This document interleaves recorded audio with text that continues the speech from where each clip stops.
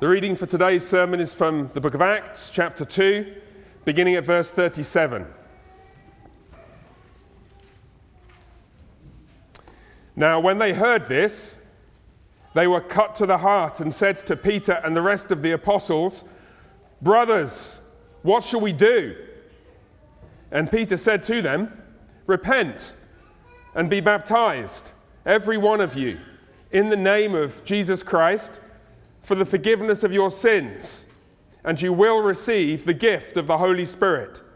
For the promise is for you, and for your children, and for all who are far off, everyone whom the Lord our God calls to himself." And with many other words he bore witness and continued to exhort them, saying, "Save yourselves from this crooked generation." So those who received his word were baptized, and there were added that day about 3,000 souls. Let's pray, shall we?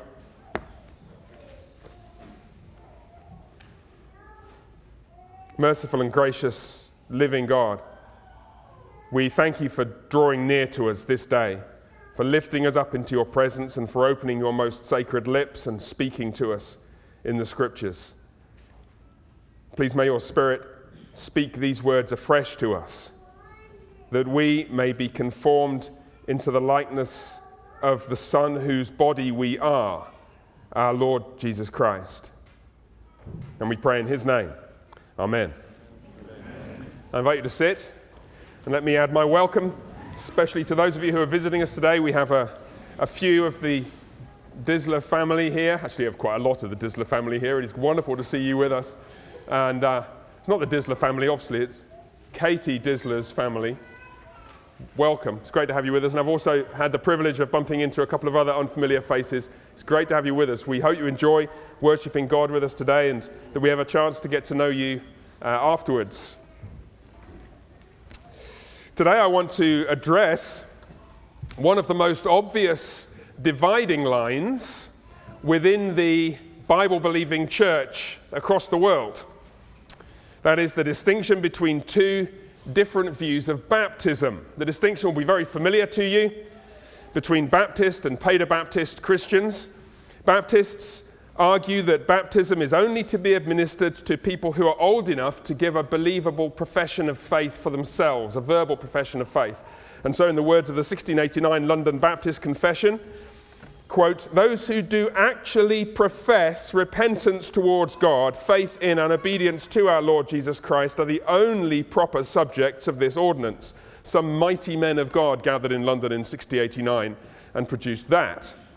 The Paedo-Baptist position, by contrast, says that it's not actually just adult converts who ought to receive this sacrament, but that the scripture teaches that all children of at least one faithful and believing parent ought also to be baptized. Westminster Confession of Faith, also some fairly godly men gathering in London a few decades before, wrote this, quote, "Not only those who do actually profess faith in and obedience unto Christ, but also the infants of one or both believing parents are to be baptized," end of quote. And so just to clarify where we stand as a church, and I know that this may be helpful to some of you who are visiting, we are a Paedo-Baptist church, so all the officers here, myself included as one of the pastors, subscribe to that Paedo-Baptist stance. That's what we teach. However, it's not the case that members are required to subscribe to this view. We are blessed here at All Saints with some members who are Baptists, and that's fine. We don't make it a requirement for members. They're just required to say what Mr. and Mrs. Disler said a few minutes ago, that they're happy to sit under the teaching of those who are Paedo-Baptists, what we call the historic teaching of the Protestant Reformation, as we seek to grow together and all of us seek to deepen our understanding of the Word of God. However, that does not mean that we never address this.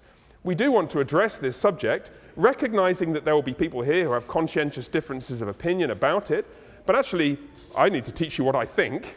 Am I trying to persuade you if you're a Baptist? Well, yes, obviously I am. But we've already welcomed you as members, and you're most welcome as visitors. We're not saying anything critical about you as Christians, but we've got to teach what we've got to teach. And so here's one of those occasions where the Word of God just presents us with a fairly blunt text that requires us to say something about this topic, because this passage today really is quite illuminating on this issue. Just to recap where we've come to, this will be familiar for those of you who are here regularly, but for those of you who are not, we're working our way through the book of Acts. We've got to Acts chapter 2, the famous day of Pentecost, where the Spirit of God was poured out on the infant church, accompanied by these miraculous signs, wind, fire, and the speaking in tongues, unlearned languages. Chapter 2, verse 12. It provoked quite a reaction. All were amazed and perplexed, saying to one another, "What does this mean?" And so Peter went on to explain what it means. It doesn't mean they're drunk. Like the cacophony of different noises coming from all these people doesn't mean they're drunk. No, this is what was prophesied by Joel, the prophet, who said explicitly the Spirit of God would be poured out on all flesh and the sons and daughters would prophesy. And so what you're hearing is the prophesying, not actually in unintelligible languages, but in intelligible ones. The languages of all the nations under heaven that were spoken by all the Jews who'd come to Jerusalem for the Feast of Pentecost. And what they're declaring is, summarized by Peter in his sermon, which is probably one of the things that they were declaring in all those other tongues, that Jesus, the crucified Nazarene, is both Christ, the Davidic King, and Lord, the divine judge and Savior of the world. Verse 36, "Let all the house of Israel therefore know for certain that God has made him both Lord and Christ, this Jesus whom you crucified." And Peter's sermon provokes this astonishing reaction. Well, maybe it's not so astonishing when you realize it's whom you crucified, with which Peter concludes his sermon. Verse 37, look at this.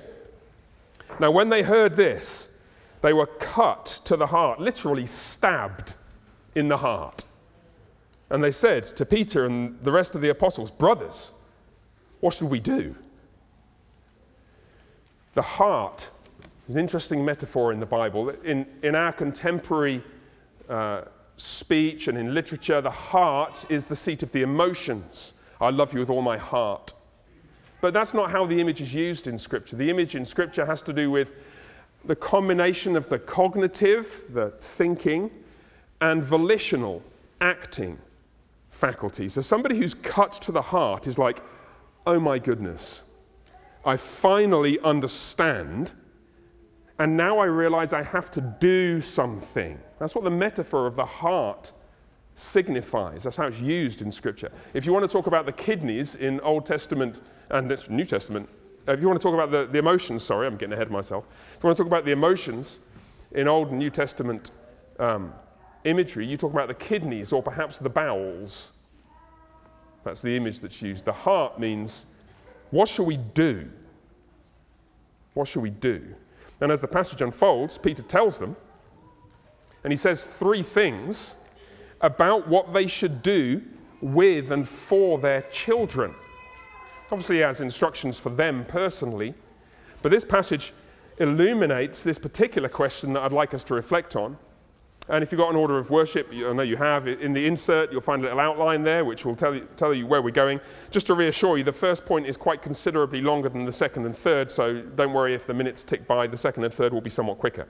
The first thing that Peter says, in relation to this question that I want us to focus on, about the place of children, and particularly the question of whether baptism is for them, Peter says, in this text, our children inherit the promise of the Father. Let me show you what I mean. Verse 37, look with me. "Now when they heard this, they were cut to the heart, and they said to Peter and the rest of the apostles, 'Brothers, what shall we do?'" You see, there's a question that is asked. What are we supposed to do? Verse 38, Peter gives them an instruction. First, Peter said to them, "Well, repent and be baptized, every one of you, in the name of Jesus Christ for the forgiveness of your sins." And then he promises them a gift. If you will do this, verse 38, you will receive the gift of the Holy Spirit. What a remarkable promise. If you turn to Christ and are baptized, you will receive the same intimacy with God which you have seen in these 120 disciples who've received a particular manifestation of this gift, allowing them to speak miraculously. And then he explains precisely who this promised gift is for. Look at verse 39. The promise is for you and for your children and for all who are far off. Notice three categories. You, your children, and all who are far off. The phrase there translated far off refers almost exclusively in the New Testament to Gentiles. It's used a couple of times in Ephesians 2, 13 and 17 in that way. Interestingly, it's actually used in Jesus' parable of the prodigal son. The father saw him when he was far off, which suggests, of course, what you know if you've studied that parable in detail. It's not just a parable about random sinners coming back to Jesus. It's actually a parable about the Jews and the Gentiles. The older brother being the critical Jewish leadership who resented the grace that God has shown to sinners like us from every nation under heaven. So those who are far off, you and your children. I'm tempted just to move on at this point. In one sense, it really is that simple. Our children inherit the promise of the Father, the promise of the Spirit, and therefore they're to be baptized. Repent and be baptized, for the promise is for you and for your children. It's sometimes claimed, and I have many Baptist friends who've said this to me, that there are no examples of infant baptism described in the New Testament. It's actually not true. There are. Here. Now, if we were going to do theology by proof text, we could stop. But we're not going to do theology by proof text. Our Baptist friends do not do theology by proof text, and neither shall we. You see, whenever we're trying to think clearly, especially in matters of conscientious disagreement among thoughtful, godly, biblically minded Christians, we need to do more than just quote a Bible verse and go and have a cup of coffee. Besides which, that would make this the shortest sermon ever preached in this church, and certainly the shortest ever by me, and I'm not having that. What I want to show you is how this simple one-liner is grounded on the foundations of covenant theology, the unfolding plan of how God relates to his people through history. So let's dig a bit deeper and see how far down this rabbit hole goes. Let me just make a couple of, I think, four additional points under this heading of the Father's promise. First, let's forget about children for a second and notice what this text teaches us about the ritual of baptism. This is actually as much a shock to paedo-Baptists as it is to Baptists, in my experience. Look at verse 38 and just pay really close attention to what it says. You know, I've often said, please bring your Bibles to church. We're not skimming over the surface here. I want you to look at the logical structure of what Peter says. He says, look, repent and be baptized, and you might say, and then in brackets, in the name of Jesus Christ for the forgiveness of your sins, and then a certain consequence will follow. You will receive the gift of the Holy Spirit. The consequence of the gift of the Spirit of God comes when you fulfill these two conditions. You repent and are baptized. Repent, and everyone's like, yeah, of course. We repent, we turn to Christ, turn from our sin, and we receive the Spirit of God. You're baptized, and that external application of water brings about your filling internally with the Spirit of God. Just let that sink in for a second or two. This is not just a symbol.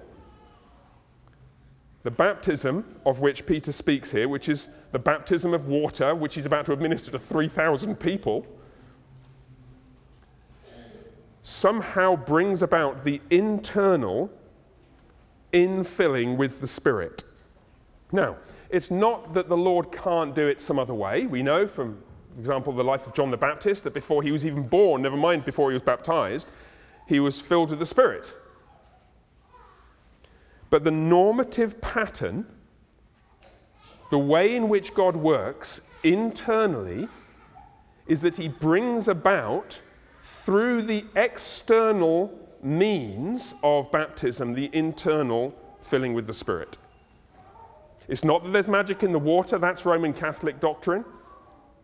This is Protestant as the day is long. In fact, it's as Protestant as Calvin. John Calvin's famous illustration of baptism is like the seal on a great document. He encourages us to think of the Bible or the promises of the gospel, the words contained in the Bible, as like a document written by a great king. And he says, well, that document is worthless unless it's got the seal of the king on it, because you don't know who it's from and you don't know who it's to. But he says the sacraments, baptism and the Lord's Supper, are like the seal on a document. So if I gave you a piece of paper that just said you're entitled to inherit my house when I die, you'd be like, well, I mean, that's thanks, but no thanks. I could have done that myself. But if I sign it and have it sealed by a competent legal authority, you're just going to inherit all my plumbing problems. Yeah. Mercifully, we don't have any plumbing problems yet. I'm told it's just a matter of time. You see what Calvin is saying? He is saying somehow mysteriously God does something in the hearts internally by his Spirit through this ritual, this rite of baptism.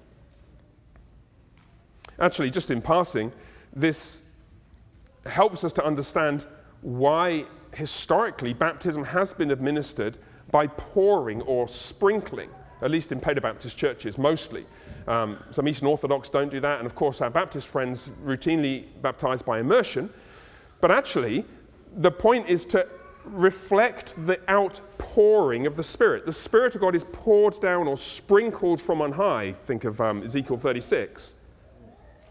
And so we cause the mode of administration of the sacrament to echo or mirror the mode of the reality which it seals, the outpouring of the Spirit.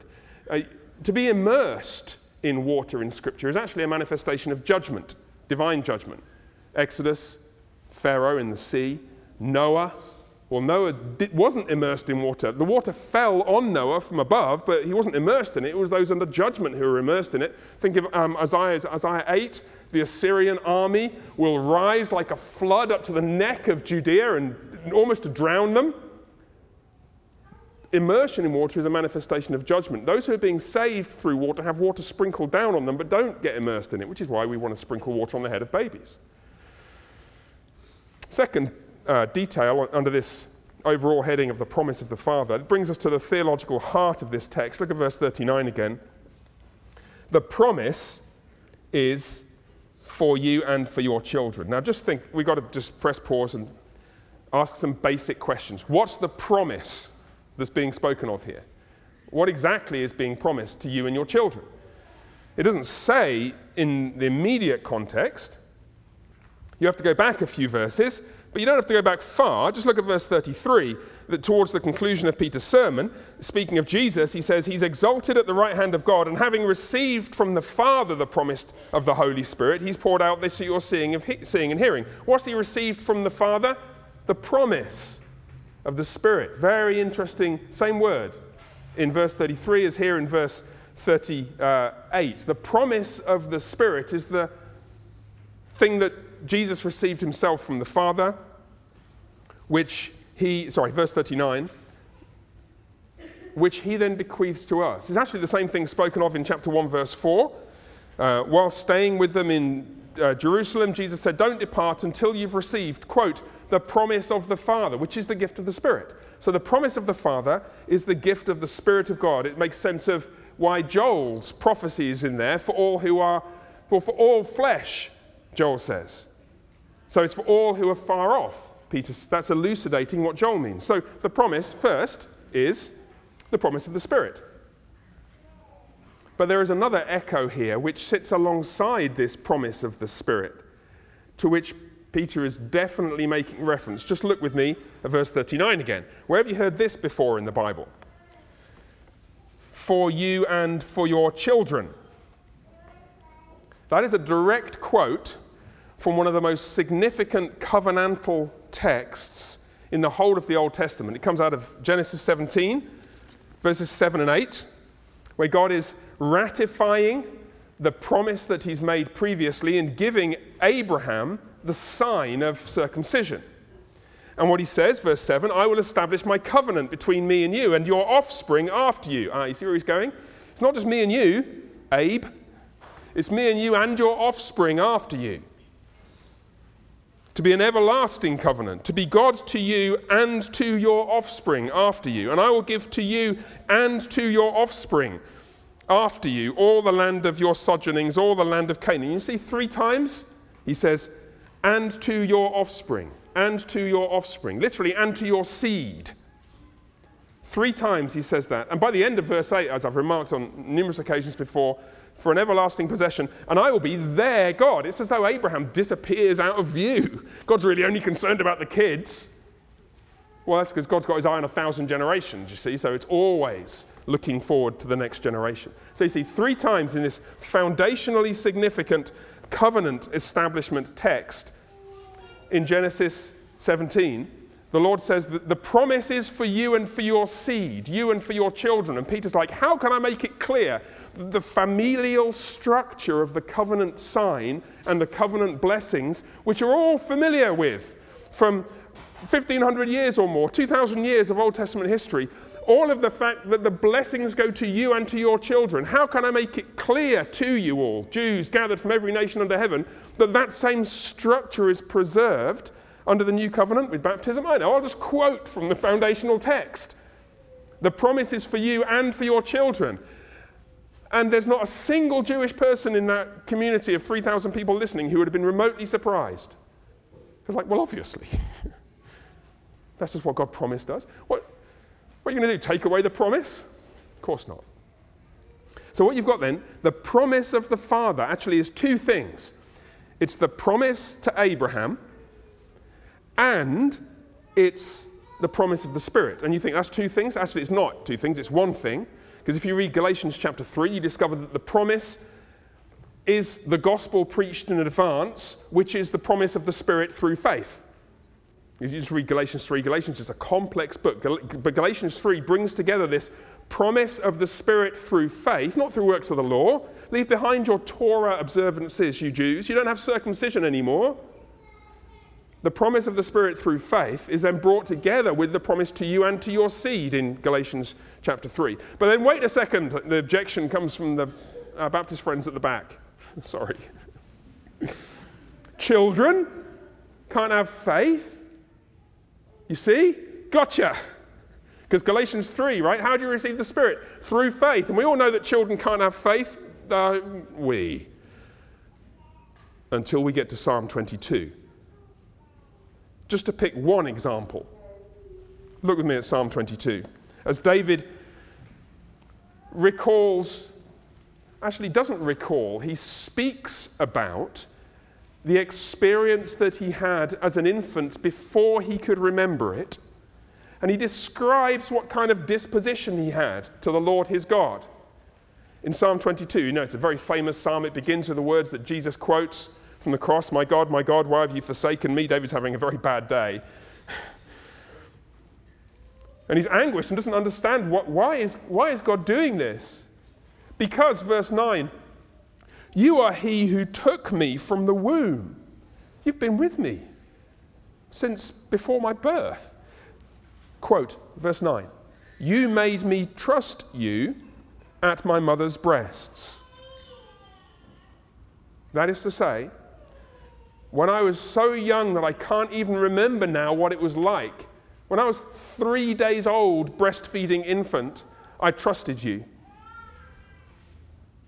The Hebrew verb is just batach. It means to trust. It's the same verb that's used dozens, scores of times to speak of adult faith in the Bible, and here it's used to speak of infant faith, because it turns out that infants can have faith too. Now, infant faith is different from adult faith, because infants are different from adults. Right? Everything about all of us is different.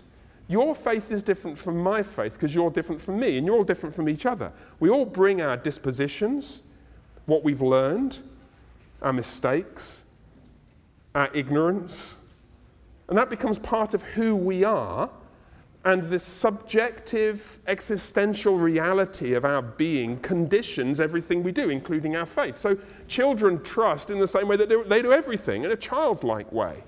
Maybe they express their faith by their dependence on their mothers for feeding. But we can't deny that infants have faith? Because the Bible says that David did when he was an infant. If the Bible conflicts with your theology, change your theology. So the promise to Abraham, which is the promise of the Father, which is the promise of the Spirit, which is the promise for you and for your children, is here extended in Acts 2. And they're told, when you come to be baptized, bring the kids. This makes sense of the historical situation. This is the third point just to make under this heading of the promise of the Father.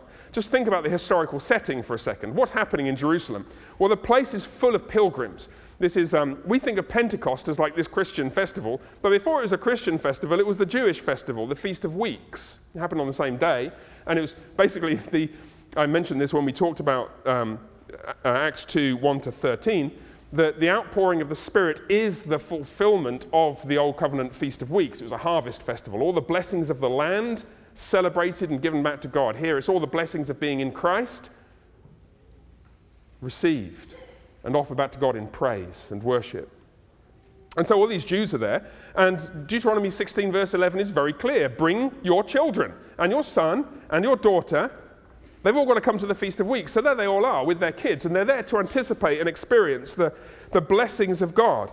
And in fact, this is quite common because according to the Old Testament, the children were present at all the covenant meals. The Passover, the sacrificial meals, the Feast of Booths, the Feast of Weeks, all of them. And you can just imagine the riots that would have ensued if Paul had said, it's great news, everybody, Jesus has become Christ, Jesus is the Lord.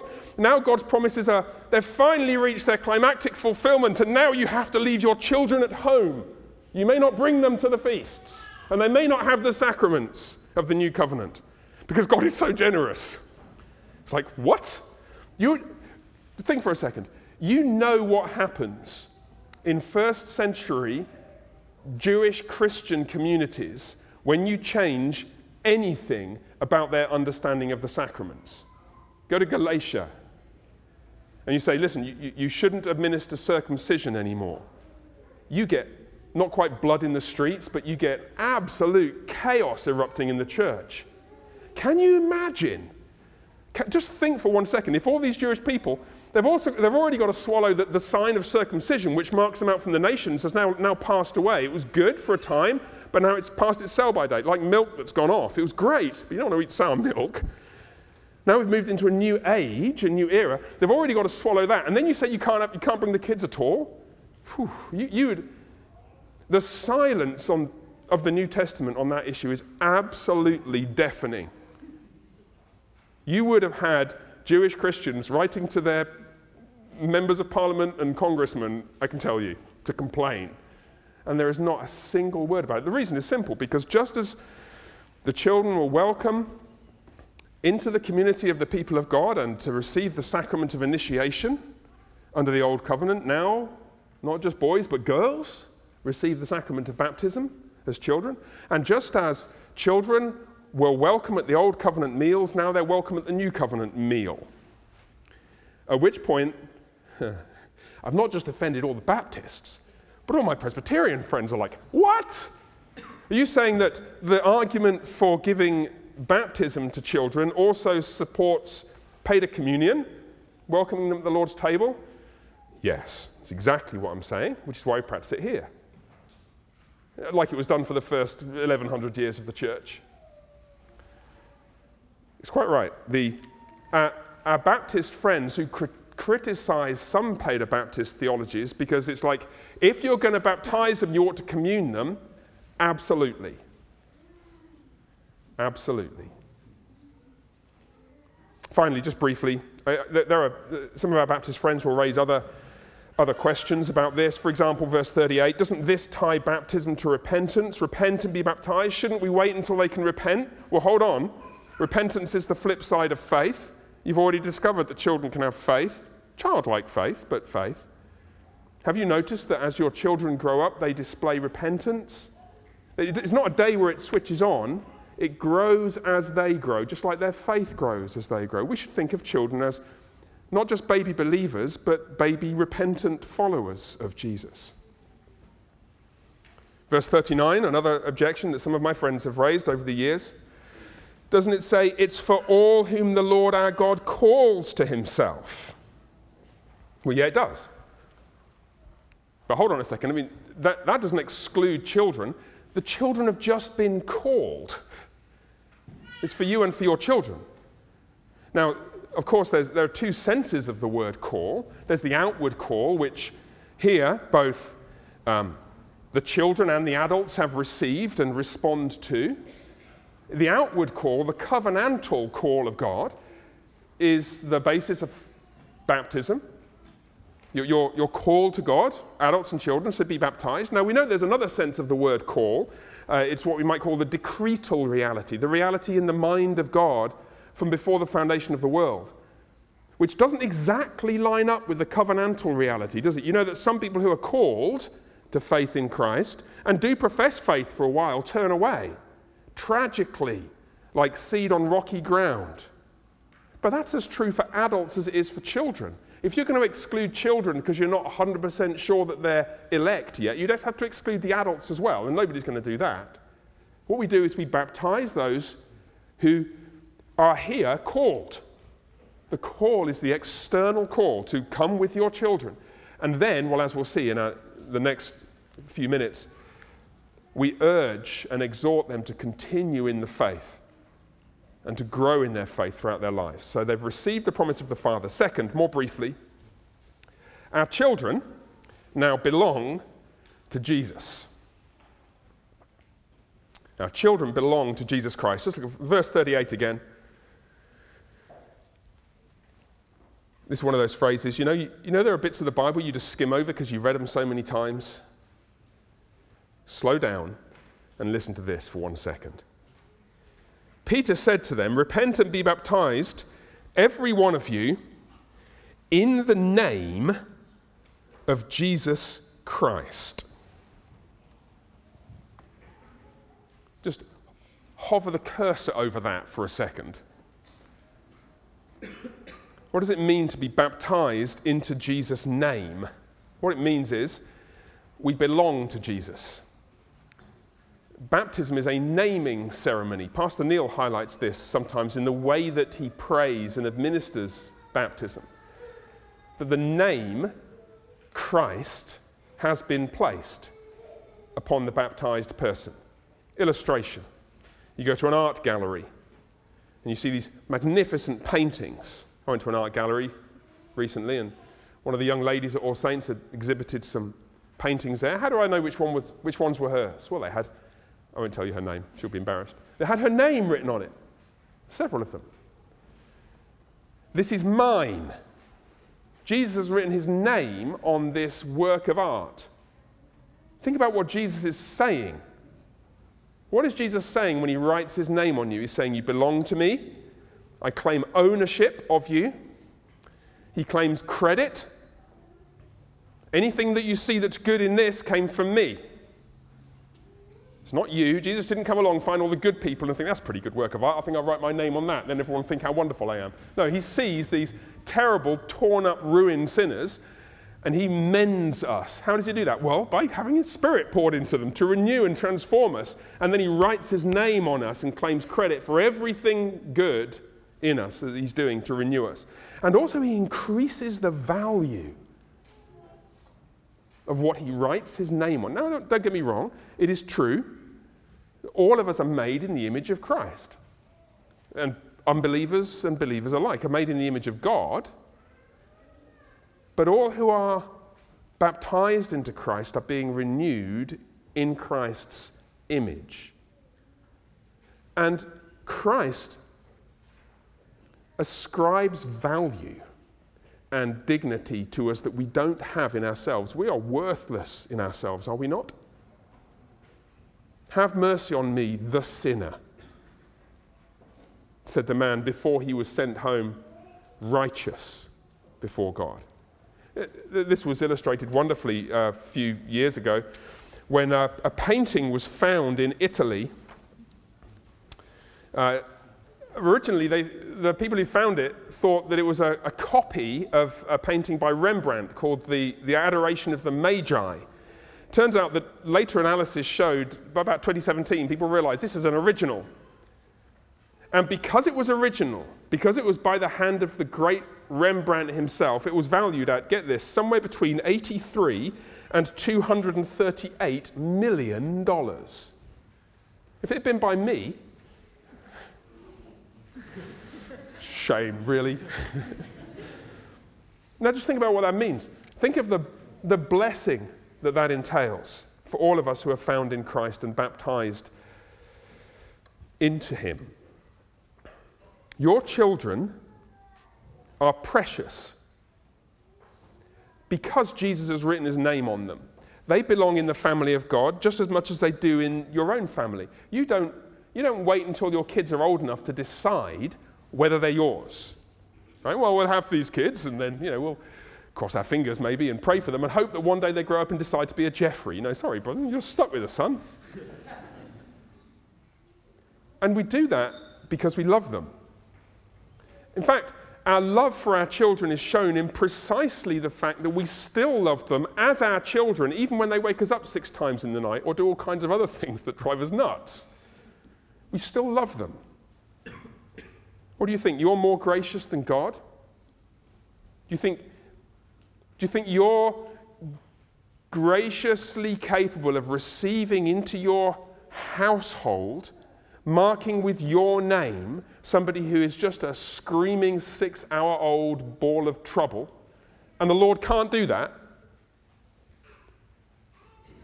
I know none of you think that. All we've got to do now is say it with water. What a blessing it is that our Heavenly Father, actually he shows us how to be fathers, doesn't he? By welcoming us in spite of everything. Of course, the obligations are no less potent. This is the point that's worth remembering and which we might carelessly forget. Your children belong to Jesus, which means they belong to Jesus. And you are therefore responsible to teach them the ways of Jesus, and they're responsible to walk in those ways, just like your biological family. You get to a certain point, and I'm not being autobiographical in any specific sense here, but all of parents recognize this, where in one way or another you say words to the effect of, that's not how we do things, young lady. That's not how we do things, young man. That's not how we do things. You're Jeffrey, cut that out. You're a Christian. Cut that out. You belong to Jesus. You have obligations to the one who bought you from sin and death. In formal theological terms, we might say that the realities of God's grace are not divorced from the means of God's grace. God is gracious to our children. How is he gracious? Well, by giving them you as parents. And the blessings are experienced as we bring them up in the nurture and admonition of the Lord. And they learn to worship God in church, and they're part of a Christian community. They learn to love other people, and they rise in the presence of a grey head, and they show honor to their mothers, and their holy lives their personal lives are characterized by a fight against sin. And they learn in hard circumstances to be content and joyful as we teach them those things. It's just really bizarre to me. Our corner of the Reformed world in recent years has been the destination for a whole bunch of people who have been embracing Paedo-Baptist theology, which is wonderful, because what you've realized is that the covenant blessings apply to your children. Have you realized that the covenant warnings apply to your children? And they apply to you. Because your children belong to Jesus Christ. Third, very briefly, our children are filled with the Spirit. Let's just state the obvious again and just make a brief comment about this. Verse 38, second half of that verse. You will receive the gift of the Holy Spirit, for the promise, which is, remember, it's being part of the family of Abraham by faith, is for you and for your children. The gift of the Spirit of God. Calvin points out that faith is the principal work of the Spirit. You see all this fits together? What does the Spirit do? He creates faith. That is to say, he creates a disposition towards Christ of dependence and of a longing to walk in his ways and of trust in him and confidence in his word and a commitment to do what he says. Faith and faithfulness, see, go hand in hand. That's what the Spirit does. The Spirit creates repentance. Repentance is a gift from the Spirit. And then it's also the Spirit, therefore, who leads us. Look at verse 40. When Peter says, with many other words he bore witness and continued to exhort them, saying, so what's the rest of that sermon all about? He said, bring the kids. And now he's preaching. You can bet that Peter didn't preach just for like 2 minutes. He would preach for at least 38, probably more. What's the summary of everything else he has to say? Quote, verse 40, save yourselves from this crooked generation. The word crooked is found in the Proverbs. It means perverse, somebody who delights in doing evil. But crooked generation is a fascinating little phrase because it's really only found in one other part of the scriptures. It's found in the description of the people of Israel during the Exodus narratives. In Deuteronomy 35, verse 5, they are no longer his children because they are blemished. They are a crooked and twisted generation. They're the people who wanted to go back to Egypt. You see, you've got that community in the wilderness. I don't want to be with the people of God anymore. Well, you're not actually part of the people of God anymore. Remember, they died in the desert? Crooked generation. The crooked generation is those who, they've escaped from Egypt, they get to the brink of the promised land and they don't want to be a part of it anymore. And they're not a part of it anymore. Save yourselves from this crooked generation. There's actually a really intriguing parallel here. The same word crooked is very rare in the New Testament, but it's used in John the Baptist's preaching in Luke chapter 3. And you know Luke and Acts written by the same guy? And there's a kind of parallel between Luke 3 and Acts 2. So Luke 3, John the Baptist talks about the crooked being made straight, quote from Isaiah 40. Baptism of repentance. And he says you've got to wait for the baptism of the Spirit and fire. Here is the baptism of the Spirit and fire, and you've got to save yourselves from the crooked generation through this baptism. It's as though the first baptism is coming out of Egypt, and there you are in the wilderness, and now you're at the brink of the promised land.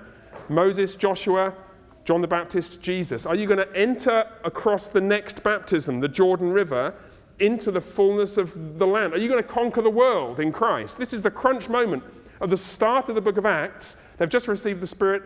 Are you going to come over the Jordan? Well, you better be baptized then, because that's what's going to happen in the Jordan. As you go through the Jordan into the land, ready to conquer the world, which is what the whole of the rest of the book of Acts is about. You see, this is not an issue that we want to divide over, but it turns out to be a really significant one. Really significant. As the Lord receives our children as his. Let's pray, shall we? Merciful and gracious Father, we thank you for your abundant kindness to us. Teach us to walk in faithfulness, we pray, and to receive with appropriate joy and sobriety of mind this promise. Inclusion in your family and the gift of your Spirit through baptism. We pray in Jesus' name. Amen.